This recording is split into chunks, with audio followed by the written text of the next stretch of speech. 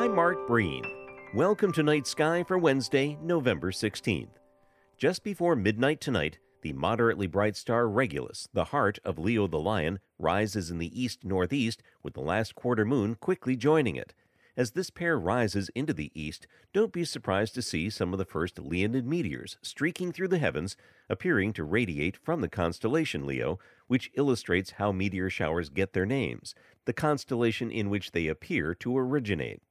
The profound impacts of the Leonid meteor storm of 1833 began the scientific inquiry as to their nature.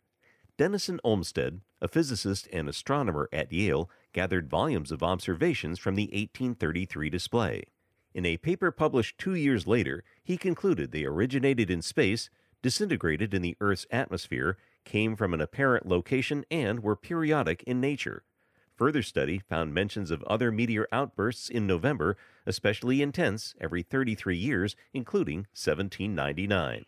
The mystery of recurring meteor showers solved Thursday on Night Sky.